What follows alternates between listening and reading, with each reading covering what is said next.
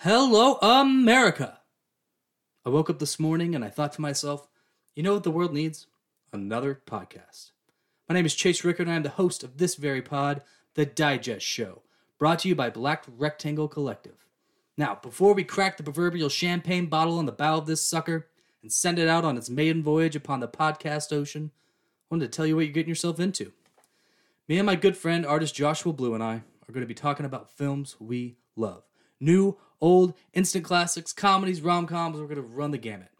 Now, we're not experts, we're not critics, and we're sure as hell not going to pretend to be. What we are is we're lovers, and we're going to have some fun, all right? So welcome. On this first show, me and my boy are going to be delving into an all-time modern classic that's very near and dear to both of us. So, without further ado, I give you episode 1 of The Digest Show. Let's go!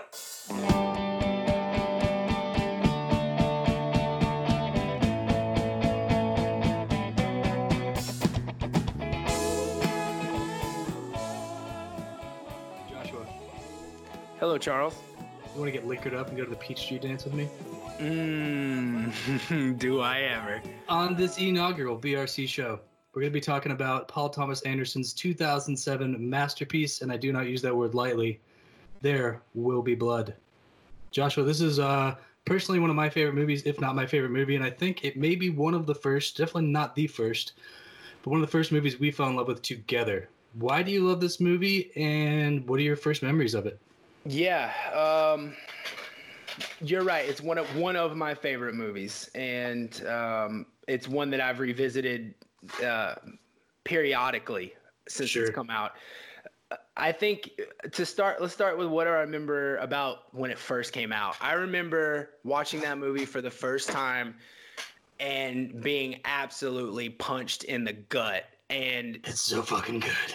that movie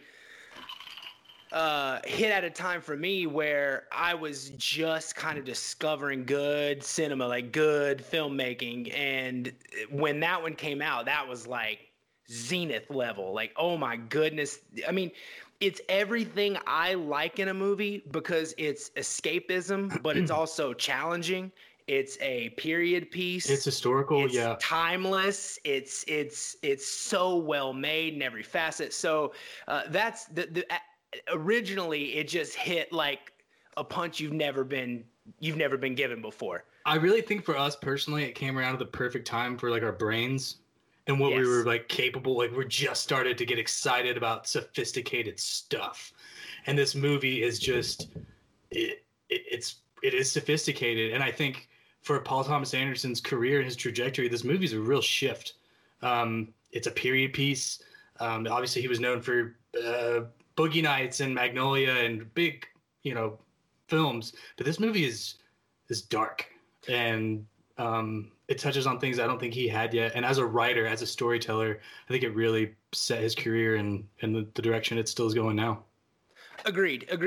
I think Boogie Nights solidified PTA as a name. He was going to be around making films for a while, and he was going to be making good films. But There Will Be Blood is the one that solidifies the legacy of a filmmaker. Like the guy knew how to make movies. Yeah, exactly. Yeah, it's the one that's going to get him on lists for the rest of his life. Yeah.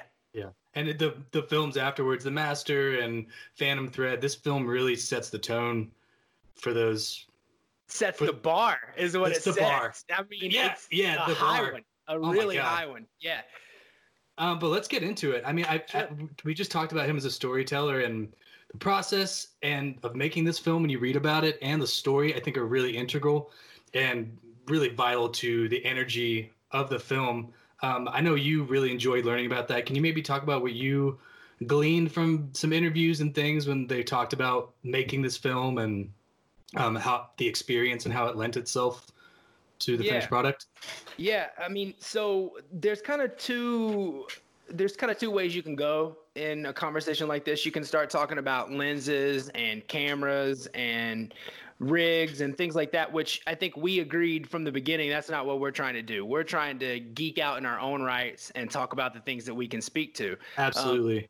So for me, when it comes to the process of making the film, the things I think of are what were the inspirations for the writer and the director and the actor, we'll say, and what did they go through to prepare and to make the film in that regard, rather than how do they actually capture images on film, which sometimes can be. That's a whole other conversation. Absolutely. Because I mean, they did use. I will have to say they did use some antique lenses that got some shots that just make that film timeless. Like it stands alone. You can roll that film anytime in the future, and it will feel like it could have been made yesterday.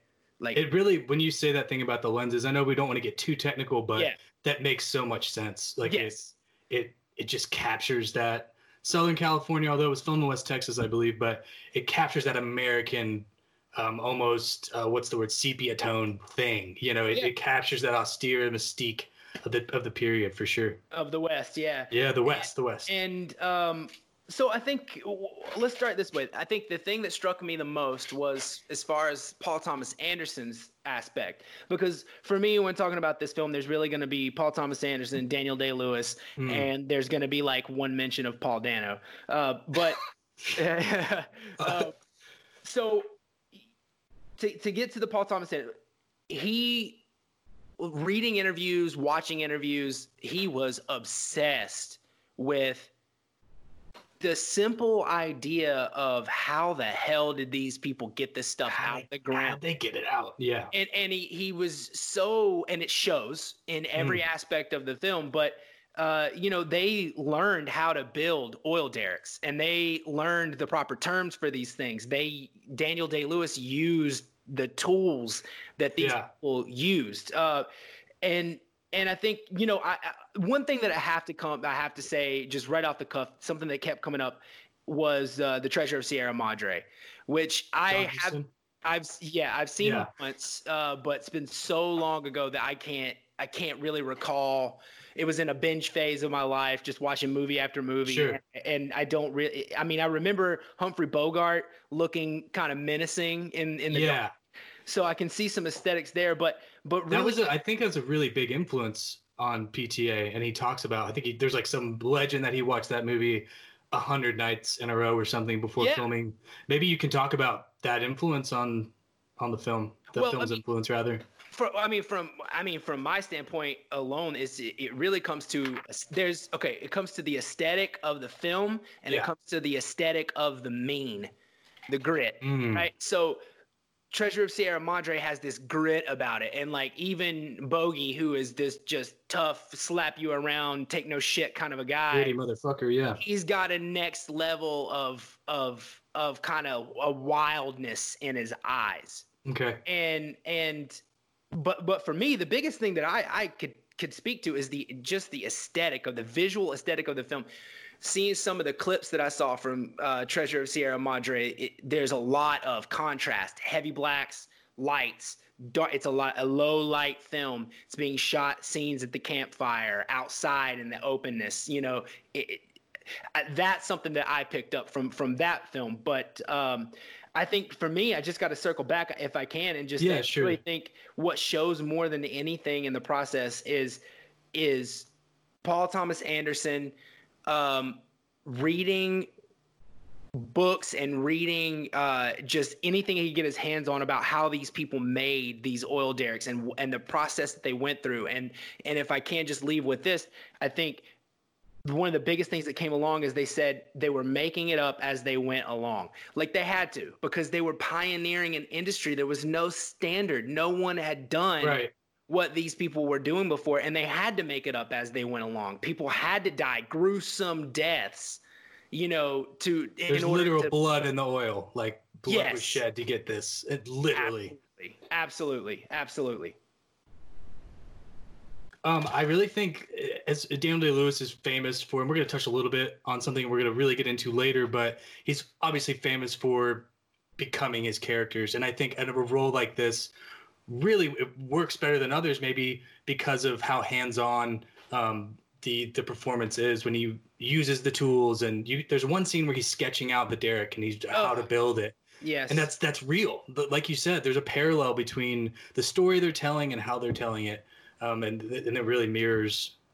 Well, and Mirrors Daniel itself. Day, is at least in some part is a woodworker. So he kind of had this natural kind of inclination with those sort of things. And you It was can tell natural, yeah. when he sketches it Oh yeah.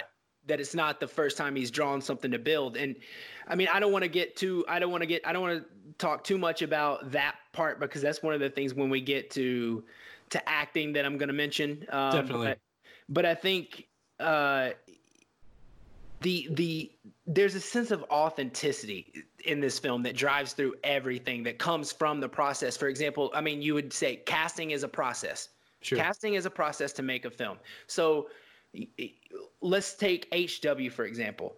This kid had never acted before. What was he like a rodeo guy? Yeah. Or a rodeo rider, Yeah. or something to that effect. But so they actually put out a cast. They reached out to the local schools in Texas, and they asked like the schools to like profile their children and kind of send them anyone who the quote was didn't play with a Game Boy but liked to play outside. Got you. Right, and that's how they found this kid that plays HW. And I mean, he's amazing. Wow, it's so good. Yeah, it is. Especially because his character's mostly mute. Sure. He tells you so much with his eyes, his thoughts, his distrust. Yes. Did you have another comment you wanted to make? Well, I was just going to say that speaks to the authenticity of it all. It is that they just they're filming, they're getting in their groove, and they just something doesn't feel right about what, and they need a little bit more authenticity to go with the whole thing. Yeah, I mean, I think what I read and listened to in interviews was the first couple of weeks of making this movie did not go well because of the very thing that we're talking about. They didn't know what they were doing. They're making up as they go, and their little gems happen, like finding that kid. And they find, I in one interview, Daniel Day-Lewis, he doesn't like to look at dailies. That's just not his thing. But but PTA said you might want to see this, after a couple of weeks, and he was like, this can't be it. There was trial and error. He was upset with what he saw, his first effort, and they just kept plugging along. And again, it mirrors the story they're telling. Absolutely, and it kind of speaks to that whole figuring it out as you go along of the nature of prospecting too. These people who were drilling for oil. I mean, just another bit on process. I mean, sure. One of the quick quips that I heard was that every Thursday or once a week the crew had steaks and vodka. So they would have a steak with no sides and no mixers for the vodka whatsoever, just to like put themselves in like, this is what you get. Those are gritty people, man. I was watching the movie and I was thinking about like their diet and how like sinewy all these people are because they're just working and just drinking straight liquor and meat. And these people didn't even have bread. They just meat, potatoes. Is crazy. No, and I mean he's giving, Plainview's giving HW booze from the time he's an infant. I mean, the first time he cares for him, he's pouring whiskey on his bottle. You know? And I think so. I just wanted to mention that little thing, but one of my last like big points I have in particular about process is so in doing research for this, one of the things that I indulged in was a Quentin Tarantino rundown of There Will Be Blood a couple of years after it. Yeah, QT's my guy. So, but he makes a comment in there that there are no real set pieces in the film. And then he says, after I watched it again, I realized, well, there is, but they're just different. And I think one thing I wanted to speak to on that is they are different. Having made a film, which in my one experience, I'll say was the short film that I made was an entire set piece. It was all choreographed from start to finish. This on a dime to that on a dime to you be here and there. And one of the things that kind of stands out is I did read in the more technical side that they didn't zoom. There are no zoom lenses in this film. It's shots that move. And they're single shots that move that are placed right up against another single shot that moves minus a little bit of blackness. Totally. And it's just this raw, simple filmmaking that, again, I think it's so lovely when you come across a piece of art that just has so much depth, where things fold over on themselves, and you're like, it couldn't be that way. It couldn't be any other way. And you couldn't make this movie with a drone shot or anything too complicated, because if you do, it won't speak to the man who is slinging a pickaxe against the wall and climbing up a ladder that he built himself. He's of the earth, man. Yes. And that's something for the process part of this that really, really hit me and made me think is that how everything is this simple part that's stacked upon one another to go further and further. And that's Daniel Plainview. That is Daniel Plainview. I mean, mining for silver in the beginning, finding oil, figuring out how to get it out of the ground, scraping up enough to go move to get more, and then slowly building up these simple steps until you're in a mansion living in a tent. Yeah, by the end of it, the man is completely devoid from reality. He's detached because of what you're talking about, that journey from that process. Yeah, that process, baby. Yeah. That gives me a great window to transition into the story part that I want to talk about. Sure. This viewing, I've seen this movie 100 times, and it's one of those, it's like your favorite record or something. You see something different every time. And the thing that really stuck out to me about the story was the theme of duality in the film. The father-son, the religion versus capitalism, Eli versus Daniel. And there was one scene that made it click for me, and it was a slow pan around a derrick, and I believe that it's exploding with oil at the time. And the next scene is almost the same shot, but it's the building of the church. And I don't know. Did you notice that at all, or do you have any thoughts on that? Well, I mean, there are a lot of those dichotomies throughout the whole thing. I mean, when this particular shot you're speaking of, when you say the derrick's on fire, so is that, you must be speaking about when it's at night and it flashes and you see Eli Sunday looking out over it burning while it's burning. And then the next scene is the daytime and he's... Yeah, I think for me, if I can, talking about story, for this particular rewatch, which is the second one in a month's time of the whole film, but with this particular rewatch, I got something completely new.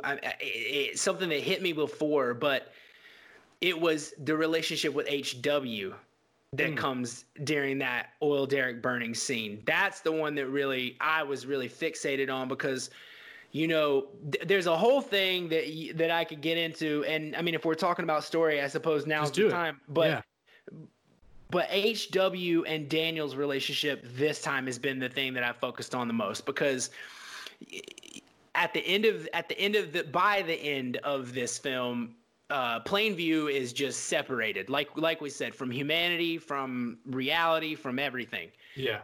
And one of the things you're led to believe about Plainview is that he has this, he hates people. He hates people. He literally says that. Yeah, but you get the feeling that there's no one that's ever lived that he actually cared about except for HW. And at first you get there, he wants to play up this, you're just a cute face to at the end, land. He really just dumps him. He does, and he's like, you were just a cute face to lease up land. But the shot where young HW, where his father has just been killed by a falling beam, and young HW is crying in the basket, and this is in the film before there's any dialogue, which, by the way, we've got to we're getting to it. My God. So HW's in the basket, and Daniel does realize the benefit of having that child at that moment. But I think see it almost immediately, I think. But I think the biggest thing that Daniel realizes is that this is hard land. And if someone doesn't care after this infant will die. And I think Daniel realizes that in the same token of the advantage of having him. And I think that, just to kind of briefly cap, I think HW is the only person in the story that actually hurts Daniel Plainview's feelings. He's the only one. Henry, the fake brother, gets a really close jab, but he doesn't hurt Daniel's feelings. I think Daniel always expected it. I think he angers Daniel because Daniel fell for it in the first place. That might be my favorite Daniel reaction is Henry when he realizes he asks him about the house and if he remembers it, and then there's the shot of him in the ocean and you see him start to realize, and then the next shot is Henry wasted asking him for money, and you see him, that guy got so close to him, and because he got so close and realizes he sees his deceit finally and fully, he's so fucking upset. But one part of that relationship that I didn't really like fully recognize before is how early HW sees that this guy is full of shit. Right. He tries to set him on fire. Not really mixed messages there. He's letting him know how he feels. But Daniel doesn't, in that moment, Daniel doesn't have a conversation. He doesn't acknowledge what HW acknowledges. He just kind of he disciplines his kid. But I love that. You could just see in that kid's eyes that he was squinting. He went through rummage through his stuff. He didn't trust him at all. He figured something out, and that was no doubt in this. It's amazing having watched the film at least a dozen times. I don't know the number, but at least a dozen. How you can something just dawns on you like that. Yeah. And when HW lit the fire to the dude's bunk, I realized, like, wow, HW, man, he called it. This kid's got the instincts of a. He's got Daniel's instinct. Yeah. He says at the end, he says, there's no part of me in you. And he responds with, I praise God and thank God that there is no part of you in me. But I don't think so. I think he's got a little DP in him. He's got the best parts of Daniel Plainview in him. And that's the thing. He's got the competition. That's what, and to kind of circle back to the HW thing that I was on, I think that when at the end of the movie, when the bastard in a basket, that is Daniel trying to convince himself that HW is nothing more than a bastard in a basket, that he donated a little bit of time to, and that's it. But I think because HW is telling him I'm leaving, and I think that HW is the only person that Daniel Plainview's ever cared about. Absolutely. In any way.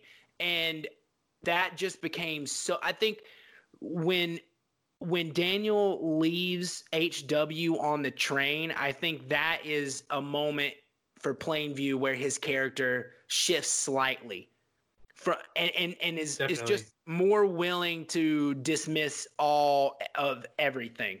Well, look how much it hurts him when Eli's making him scream to the rafters of the church that he abandoned his child. Absolutely. The hesitation, the frustration, like in his face, like it pains him to say it out loud. We see him questioning himself for the first time, really. But yeah, I noticed that this time around too, and how like pivotal that is to the character. And the second he gets a window, like you said, to dismiss him as just a bastard in a basket, and then it turns into just competition. He goes, you realize you're my competition now. Mm-hmm. To mask his real feeling, because like you said, it's the only time in his life where that we get to see him be hurt or be affected by another human being. He has to give himself a reason to hate HW. Yeah. He has to invent a reason for that. And I'll say obviously you could do, I believe that we and anyone could do a series of 4-hour-long podcasts the rest of our lives to talk about that baptism scene. Oh my God. But you're right about the hesitation in it. It is. He has that little head jerk. It kills me every time. He almost smiles and jerks his head to the side before he starts saying it. It's like one of my favorite parts in the whole movie. Me too. I have my note for the baptism scene is that Daniel's baptism is the signing of Eli's death certificate. Oh my God. Because Daniel breaks down because he knows that he did actually abandon HW and he feels bad about it. But at did the he same though? time, He got him back. Yeah, I mean, no, but come on. I mean, when he pulls him off the oil rig, off the oil derrick, and brings him into the mess hall, when he goes to take care of his business opportunity and is fawning over the fact that he's got an ocean of oil under him, his son is screaming, "Don't leave, don't leave." Yeah. I mean, and then HW makes it pretty clear he abandoned him when he gets off that train and then slaps the shit out of him. I mean, honorable mention in this movie real quick, Syrian Hines. Pretty awesome background guy. Right. Oh my God. because and it reminded me I wanted to mention that, not that guy needs a shout out, but from us, but he says, "Is HW going to be okay?" And Daniel goes, "No, he is not." That's Right. it. That's all Yep. I got. Yep. He knew And it. he did. And that's the thing is like, I think that moment, so I said leaving HW on the train was a point where his character shifted, but I think that moment right there is when he knew he lost his best friend. And I know I hate to like take it to a level like that, but like when we're talking about story right now, and definitely. I think that at that moment, Daniel realized he lost his best friend because HW was the only human alive that Daniel Plainview confided in wholly and fully. I mean, let's get real. Everything. Let's get real. He brought him along as a cute face to sell, but he's also confiding in him and teaching him the business. Yes. And he talks to several points in the movie who he references dreaming about having family. He's like, even as a young boy, I knew I wanted to fill that house with kids. He wants an heir. He wants lineage. Yes. Because he knows he's building an empire, and goes back to his thirst of control. And if he wants anybody when he's gone to have what he's created, he wants it to be of his own kind. And he doesn't, obviously, again, not to get too deep into it, but he probably could never allow someone close enough to have a family or a child. And he gets this opportunity to raise a kid he finds that's the closest thing he's ever going to have. Yeah, absolutely. And I mean, talking about that, I mean, one thing kind of to bring two things together. I mean, with Henry, the moment when Plainview is asking him about the Peachtree dance. Yeah. That's the only moment in the film where Plainview is A, joking, B, not remarking on business in some way, shape, or form, and C, he's reminiscing, which are three things. He's being vulnerable. Precisely. Wrapped up into one, he's being vulnerable. It's Good the Lord, first that time. guy gets wasted in this movie. Oh, wow. Every time I watch it, I have a couple drinks too many because I'm trying to keep up with little DP. He's like face down on the wood floor. Just and you know that they will. You know they don't talk about it. It's like an no, they don't. They don't talk about it, but you know Daniel Day-Lewis was drunk as fuck. I mean, some of those hangovers that you see it, man. Has, there's just no. I mean, like we've been hungover. I have. Yeah, sorry, I've been Mom. hungover. I mean, the one that sticks out to me is when Bandy wakes him up. Sure. And I love that scene too, just him waking up and trying to put his business face on, but he's so fucked up. He also just killed somebody and buried them. Yes, he did, and we're gonna get to that later. Oh yeah, we are. Let's do a Henry hole. Okay, sure. What you got? What do you got? Okay, so I think the main thing for me though is to go back to it's Henry brings out a vulnerability in Plainview that no one else does except for HW. But Henry's what he brings out of Daniel is this like almost childlike thing where he's especially when he's first quizzing him about who sent him the letter and my sister, how is she? You know, he's asking these questions. And I think that Henry's purpose in the story is to serve as one of the last things that the character of Plainview needs to shed before he can become this guy that lives in the tent in the mansion. Because if you think about this film really is, without doing it, without showing it all, this film is literally a biography of Daniel Plainview from almost birth to death. I know it's loosely based on this Upton Sinclair novel, but only the first portion. That's what Paul Thomas Anderson says. He says we got enough, Yeah. From the first couple hundred pages. But to speak about Henry, I mean, that guy never stood a chance. No. I mean, you just know it's not going to work out. No. You know it. The viewer knows it. HW knows it. We're just waiting on Daniel to figure it out, right? Or accept it. I think he sees deceit. That's one thing about Daniel's characters. Like he says, he hates people. He sees the worst in people, and he sees the deceit in everyone. And he sees it in this Henry character. You're just waiting on him. Like you said, he wants the affection. because HW is injured at this point. His best friend's not there. Yeah, he for him to replaces talk HW to. at the business. He absolutely replaces HW, and he does. And I think it's kind of to comment on what you were saying. Sure. Every time I watch the film, every single time I watch the film, when Plainview actually accepts Henry's story in the beginning, I'm shocked. Yeah, because you just think of Daniel Plainview as this character who is beating the absolutely shit out of people. impervious. Yeah. Impervious to being duped by anyone. I mean, the way he speaks is so straight. It's exactly what it should be. The way everything he There's does. There's nothing frivolous about fact. this guy. Yeah. Precisely. Yeah. Yeah.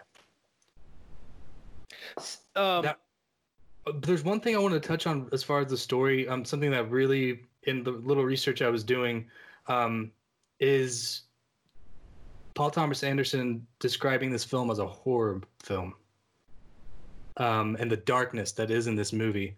And I think that's something I would love to get into. There's a scene actually with Henry when he first meets Henry, and it kind of goes back to the shots you were talking about, the way the camera pans around and the foreground extends from us, and the kind of warped thing it does with the light, and something that you can speak to way more technically than I can. It clicked. It reminded me of a horror film, and not just in the darkness of the story or the characters, but the way it's shot.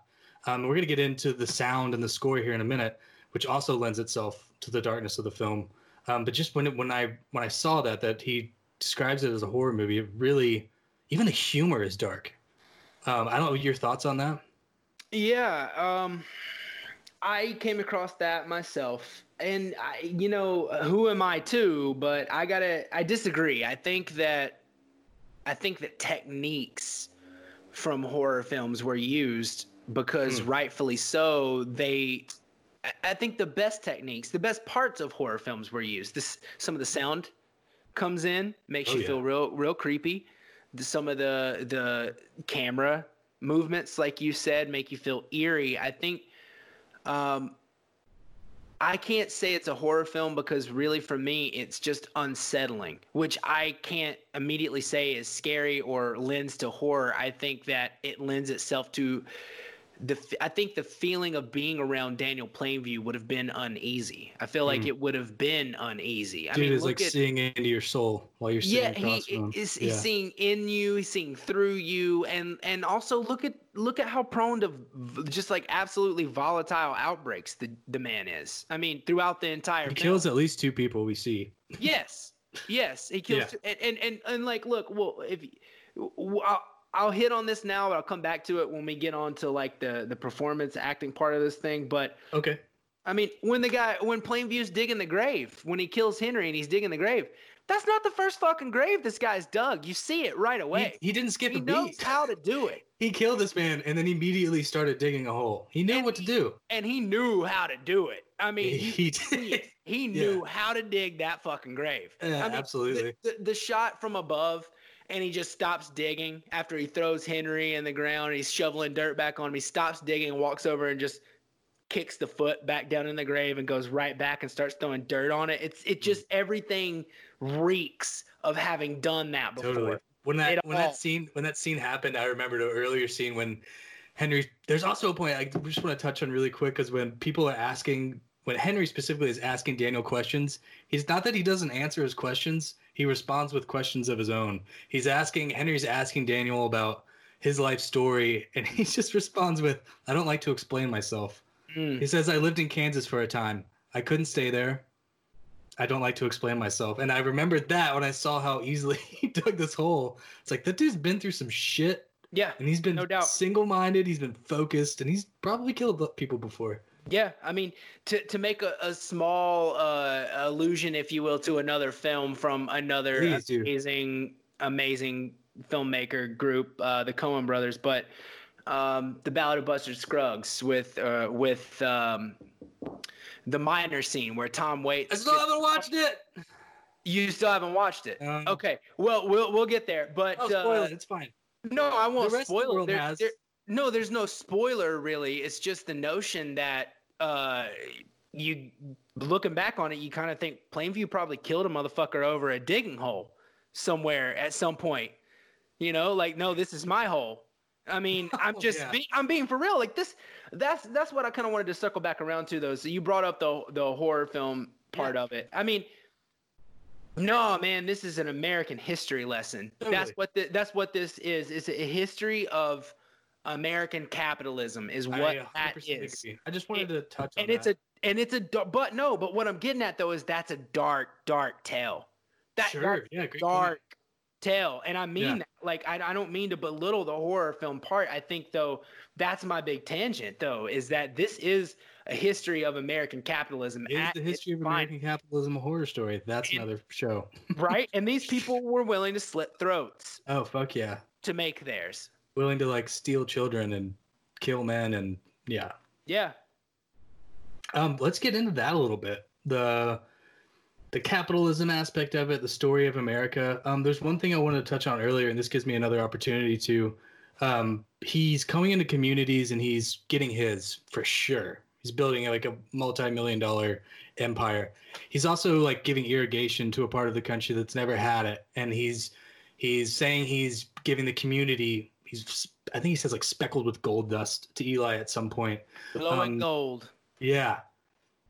Blowing gold dust. And at first I kind of believe him that he thinks he's doing it for the greater good, and maybe there's a part of him that does, but it's peanuts to him to pay to have that done. That just lubes up the whole thing. It for does. him to be able to go in and just take over and get his. Well, you know, isn't this the ultimate dichotomy when you talk about as an individual who may have a little bit of ambition, isn't this the dichotomy when you talk about those original the robber barons, the OGs, the titans of industry who started the whole thing? I mean, that's the dilemma is you can say that it was a lubricant for him to build his fortune, but at the same time, let's just say oil never was a thing.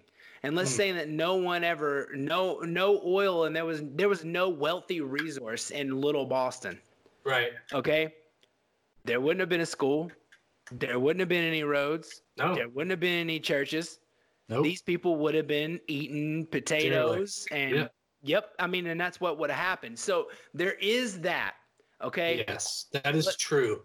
But then you have to ask yourself, how much was the right hand taking while the left hand was building that school? It's almost like, who was it, Carnegie or somebody gave away like 2/3 of their fortune when he dies? I believe that's Carnegie. Yeah, it's like to help us forget some of the horrible things he may have done to acquire such a fortune. But I think you had another point. Go ahead. Oh, no, please go ahead. Oh no, I just really wanted to touch on that and the religious fact.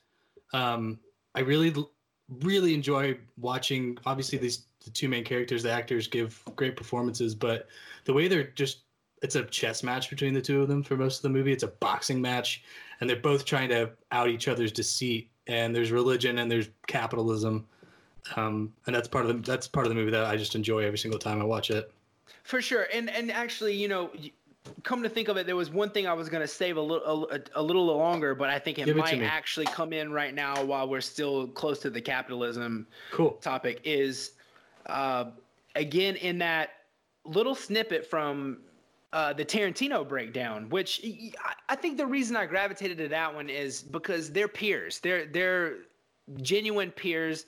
They both make great films. Do you think they hang out?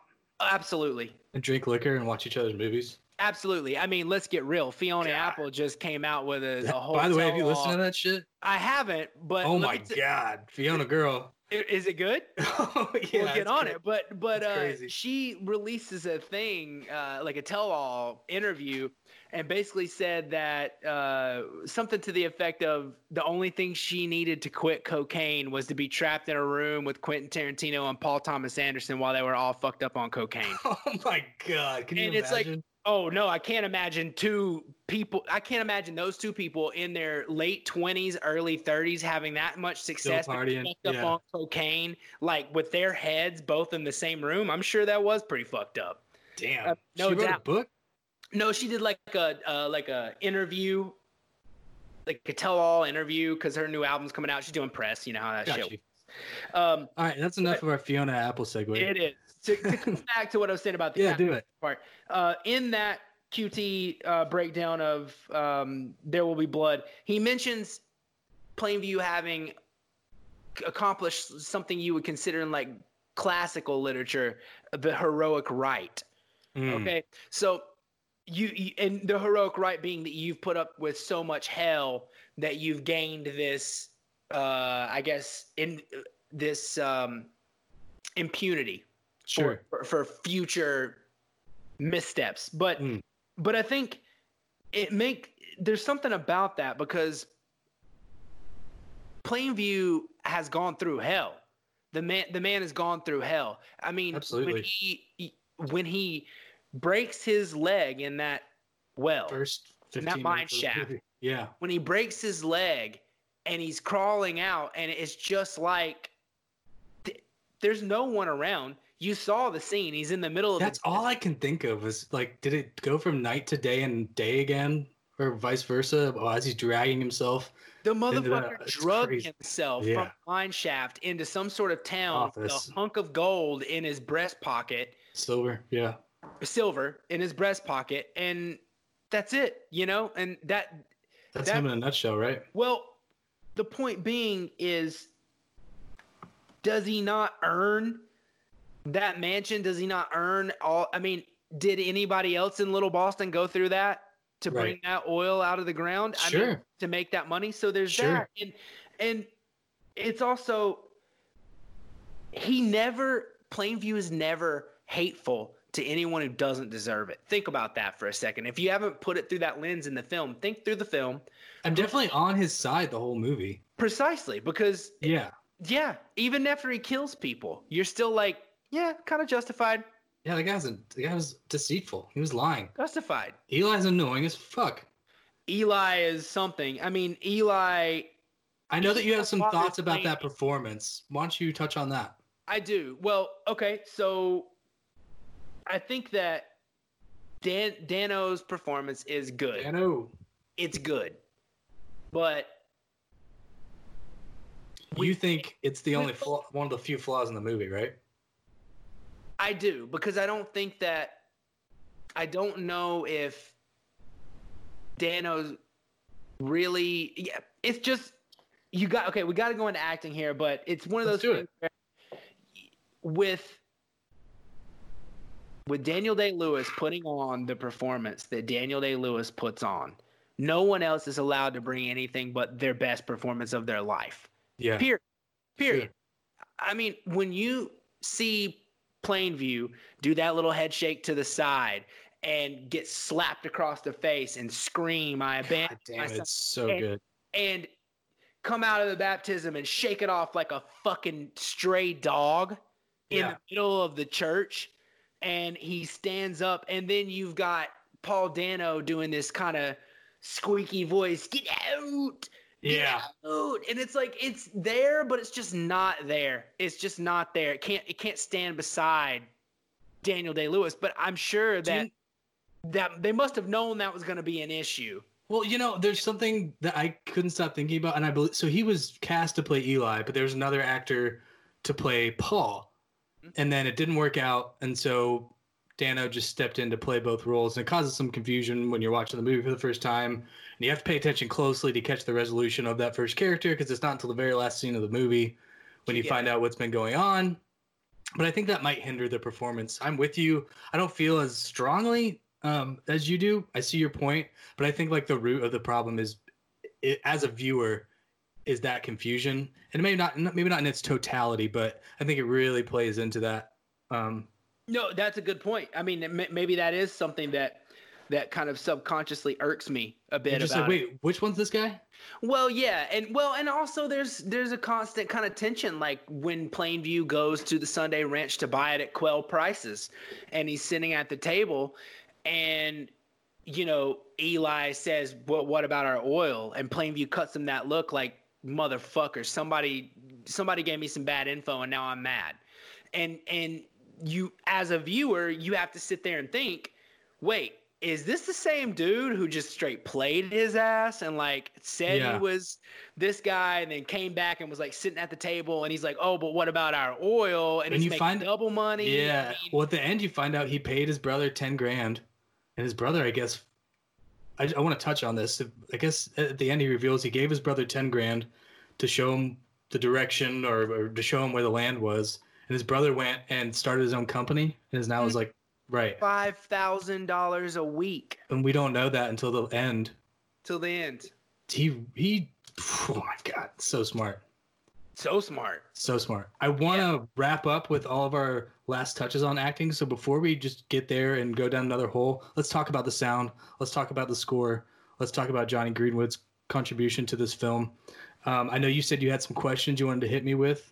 Well, I mean, I think, you know, out of this group, I'm more of the visual person and you're more of the auditory person. So, I mean, one of the things that I heard was that, well, in listening to an interview with Paul Thomas Anderson, he's talking about how Jonny Greenwood went away for 3 weeks and came back with 2 hours worth of music and was like, I think I went overboard.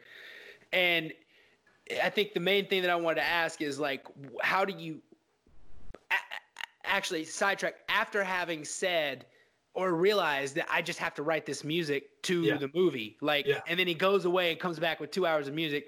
As a musician, 2 hours of music, man, that's a lot of music. Like, your average album's like 45 minutes maybe long, you know? Yeah, people listening to this can't see me, but you can. I have a shit-eating grin on my face because, like, when you talk about achievement as an artist, like, that's just, like, stupid to produce that in that amount of time. As someone, you referenced the film that we worked on together that you made. At first, I was given license to do music for that, and as like a songwriter, as like essentially a pop songwriter, I didn't have the tools. It was like an insurmountable feat to do. I think there's two facets of the score that really speak to me. Just the classical beauty of it. It's just classic. And the other movies he does the score for this director are the same. It sounds like old Hollywood. It sounds like overtures and reviews at some points, and at some points it sounds like knives in a drawer being shaken around. Yes. Or it sounds like pieces of wood being rubbed against each other. And it really, to me, all of that intensity coupled with the silence of the film lends itself to the darkness of this movie more than any other facet of the film. The performance, the writing, the music is terrifying. It's enormous. It's grandiose. It's very particular. It fills the void that the acting performances leave, like, in a way that I haven't really seen or heard rather ever in my life. You know, we both love sitting and, like, we obviously, we'll get it out of the way, we both love Tarantino. That's obvious. We've already referenced him. And for a movie that came out last summer, Once Upon a Time in Hollywood, you could sit there and listen to that score. It's like a playlist almost, and there's lots of examples of soundtracks like this, or scores even. But to sit and listen to this score with headphones on is unnerving. There are valleys and peaks, my friend, and it is intense. And after Daniel Day-Lewis's performance, it's my favorite part of this movie. Yeah, agreed. There are two things with There Will Be Blood that you can't not talk about, right? And it's Daniel Day-Lewis's acting performance, and it's the score of this film, the sound. It's one thing you said that I have to agree with. The score drives the story. It really does. In places where they're almost what you would almost classify as montages. When things are happening, when deals are made, and then we're progressing and we're showing Derek's being built and things are happening, or whatever it may be. I kept trying to put into words how it followed the story, and I think you saying it drives the story is perfect. And what I kept coming up with is inadequate. Like, of course, that's what a score is supposed to do, but it does it with such veracity that it is like you can't help but notice it. The scene where H.W. loses his hearing. That's when there's these real organic sounds happening, and that's the drawer shaking sounds I'm referencing. This sounds like pieces of material are being used to make this sound. That scene in particular, it was like the rhythms are offbeat. It's tickling. It's being panned from left to right, and there's panic happening. And that scene in particular really just gave me pause, because up until that point, the majority of the sound and the music was this sweeping orchestral beautiful music, and then this panic and this emergency happens, and it drops down into that, again, this organic sound. And I think it really just shows the the range that the composer has, really. I mean, the guy could do whatever he wants, and he sure does. And the range and the composition of this movie is just crazy. Agreed, and like, absolutely, you're able to dissect that stuff in ways that I can't. All I can talk about is how, as a viewer, it makes me feel. I mean,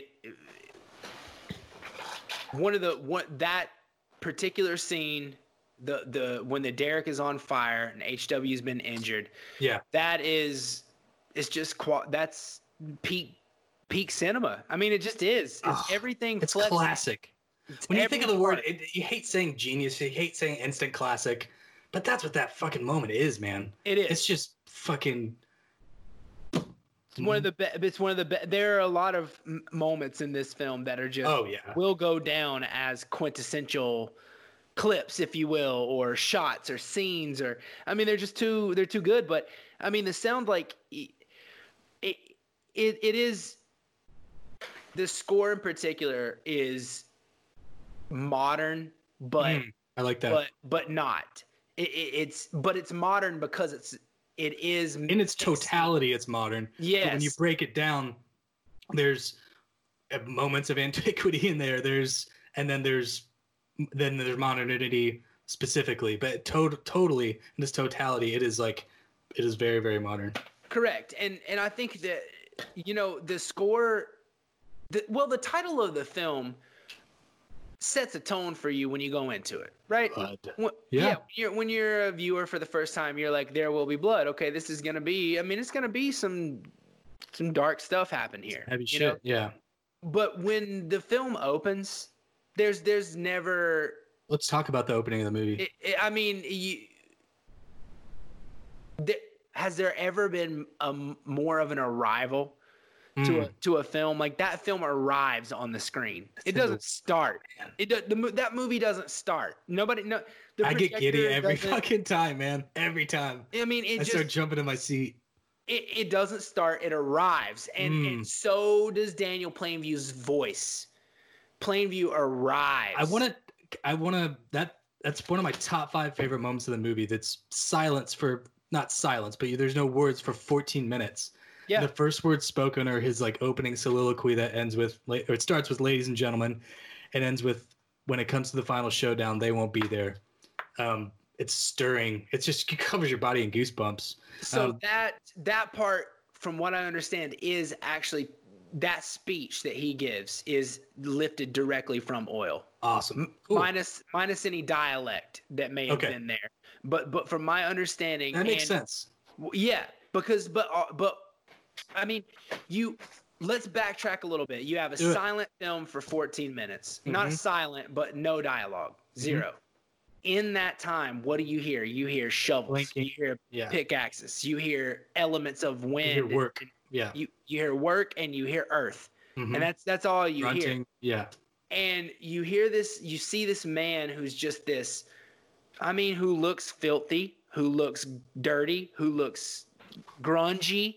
And then you hit this darkness and you hear a voice and you see that individual sitting there all cleaned up, all sharp. And it just, again, it's the style of this film. It's unmistakable, undeniable, in your face. Like, the film arrives, Plainview arrives, the score arrives in your ears. None of this stuff just happens. It's very I hate to say it, but it's theatrical. It's very dramatic. It doesn't pull any punches. No, none. Yeah.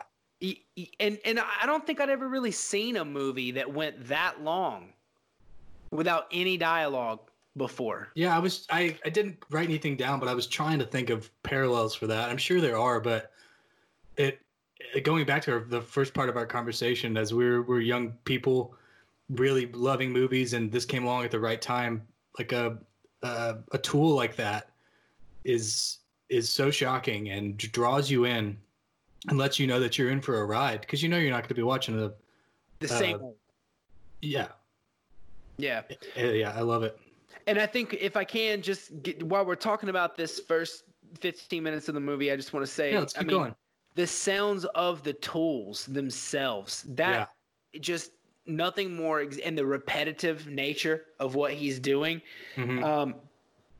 I think that all adds up to the perfect biography of Plainview up until he hits success.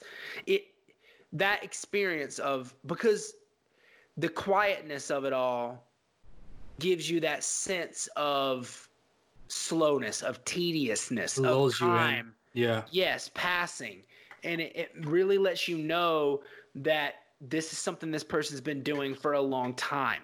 Sure. You know, it emphasizes that. And I just think that was, it's just brilliant. The whole film, there's a reason that, you know, there's a reason that it took us this long to be able to talk about this film this much. There's so much to take in. There's so much to absorb, and so many different ways to slice it that you what could teach a class. We did a little bit on the beginning. Let's talk about the end. Okay. We touched on it earlier. By the end of this story, this man is completely detached from humanity, reality, the last semblance of family he had in his life, and he ends up killing someone again. It's aesthetically, it's incredible. The bowling alley, it's such a tight shot. I love that part of the movie. Talk about your feelings about it. Yeah, one thing I'll say is that I believe, I'd have to verify, but I'm pretty sure that I read that scene was filmed in the Doheny mansion, which is who the characters are like a composite of a couple, I believe, of a few, but that's that guy in particular, and that's house. Yeah. And I think that house has been filmed in before, and they were kind of, oh, do we really get to do this? Because this house has been used in other movies, but it's just so perfect. And being from North Carolina, there's the Biltmore House. And it reminds me of that, the bowling alley. It's such like a opulent, thing to have in your house. Yeah, I mean, the square footage of my entire home would fit in that bowling alley. Yeah, I know. No doubt. I mean, I think the one thing that there's a moment in that scene that is probably one of my favorite. It's hard to say your favorite moment of the whole film. It's just impossible. I mean, but when Plainview does his little tap dance. Oh my God! It gives on me that alley floor, and I realized revelation. I realized this time that the reason he's tap dancing is because this man had been living for years thinking that his will was done. That there was nothing more he could do. He's living in squalor. He's like having shooting practice. He's eating pieces of meat. He's got one guy in there cleaning up his shit. Yep. He's got no nothing. Purpose. No purpose. There's nothing left for him to attain. And I think that Eli Sunday, like a fly in a spider's web. He came back. Comes back within striking distance. You're so and I think that just brings him up, and he does his little tap dance, and he takes the swig of vodka out of his flask, and he knows. He doesn't take a swig. He fucking downs it. Yeah, and you fucking know. This is his moment. He's gonna kill him. He's ready. You know it. He's like, this is fucking it. And I love how he lets. He asks him. He reciprocates what he made Daniel do back in the church, and makes him scream to the rafters and makes them pretend like their congregation's right in front of you, and there's this beat and it just drops, and he just lets them know like there's nothing there. I fucking played you from the beginning. Yep. And now I'm gonna kick your ass. Oh, it's God damn it, we're rooting for this guy. Right? You are, because people listening to this are like, we're not rooting for this monster. Oh no, they're not. Ahead. They are rooting for this totally monster, because the people listening to this podcast don't work as hard as him. That's why we're all enamored by him. It's the work. Exactly. The guy has been beaten down by just everything, and he's persevered more than any of us could imagine. And it's just like, fuck it, like at some point. I mean, no, it's not right that he. Butler's gonna clean this body up anyway. I'm gonna get away with it. Mr. Daniel. I'm finished. I loved it. Just like I'm finished with my meal. I'm finished. Yeah. He is finished. He probably died that night peacefully in his sleep. Probably did. He probably fucking did. No doubt. No doubt. All right, man. Honorable mentions, things we missed. You want to touch on anything else? Let's see. I mean, I think there's nothing that we missed. I mean, one thing I will say is just to kind of come back to the acting part Yeah, I mean, we can't say from enough. Daniel Day-Lewis. No, I mean, exactly. Yeah. That's what I wanted to say. I think you cannot say enough about the power behind that performance. There's nothing really quite like it out there. I mean, Did he win Best Actor for that? oh yes. Yeah. I mean, I actually he don't definitely know. did. No, he did. He had to. That can't even be a thing. But you know, you want to talk about awards? That score. Yeah. So the nominations include nominated. Best Picture, Best Director, that won 2 Oscars for Best Actor and Best Cinematography. Makes sense. That's just the Oscars there. Yeah. So no, I mean, I think that's. I mean, we pretty much covered this. You're gonna beat. We'll wind up beating dead horses. Just beat the dead horse for a minute. It's fine. I mean, it just it's. No, I'm just saying. Like, there's really not. The film is authentic from start from end. I mean, you've got a writer who really digs in to getting it right. You got an actor who, more than probably any other actor in our generation. I mean, I guess you could say Joaquin's kind of creeping up in some regards to like. Yeah, but Joaquin is like tangible. Like Daniel Day-Lewis is like this other thing, man. Yeah, he is. I mean, he absolutely is. And I think you've got just. There's very few movies that are made that are just timeless, just absolutely timeless. And again, I think that movie will thrill people for as long as people are watching movies, no doubt. I certainly can't wait to watch it again. Right? Yeah, and I watched the second half of it right before we got on and recorded this, so I cannot fucking wait. Right? Perfect. It's a good one. Yeah. Well, Joshua, this has been one goddamn hell of a first show, to borrow another quote from the movie. And I can't wait to do it again. Yes, sir. Yes, sir. We'll see you next time. All right, I'll see you next time, Ed. Thank you so much for listening to our first episode. I hope you all enjoyed our conversation about the movie, and we look forward to giving you more good discussions. So be safe, be kind, and we will talk to you next time. Thanks, y'all.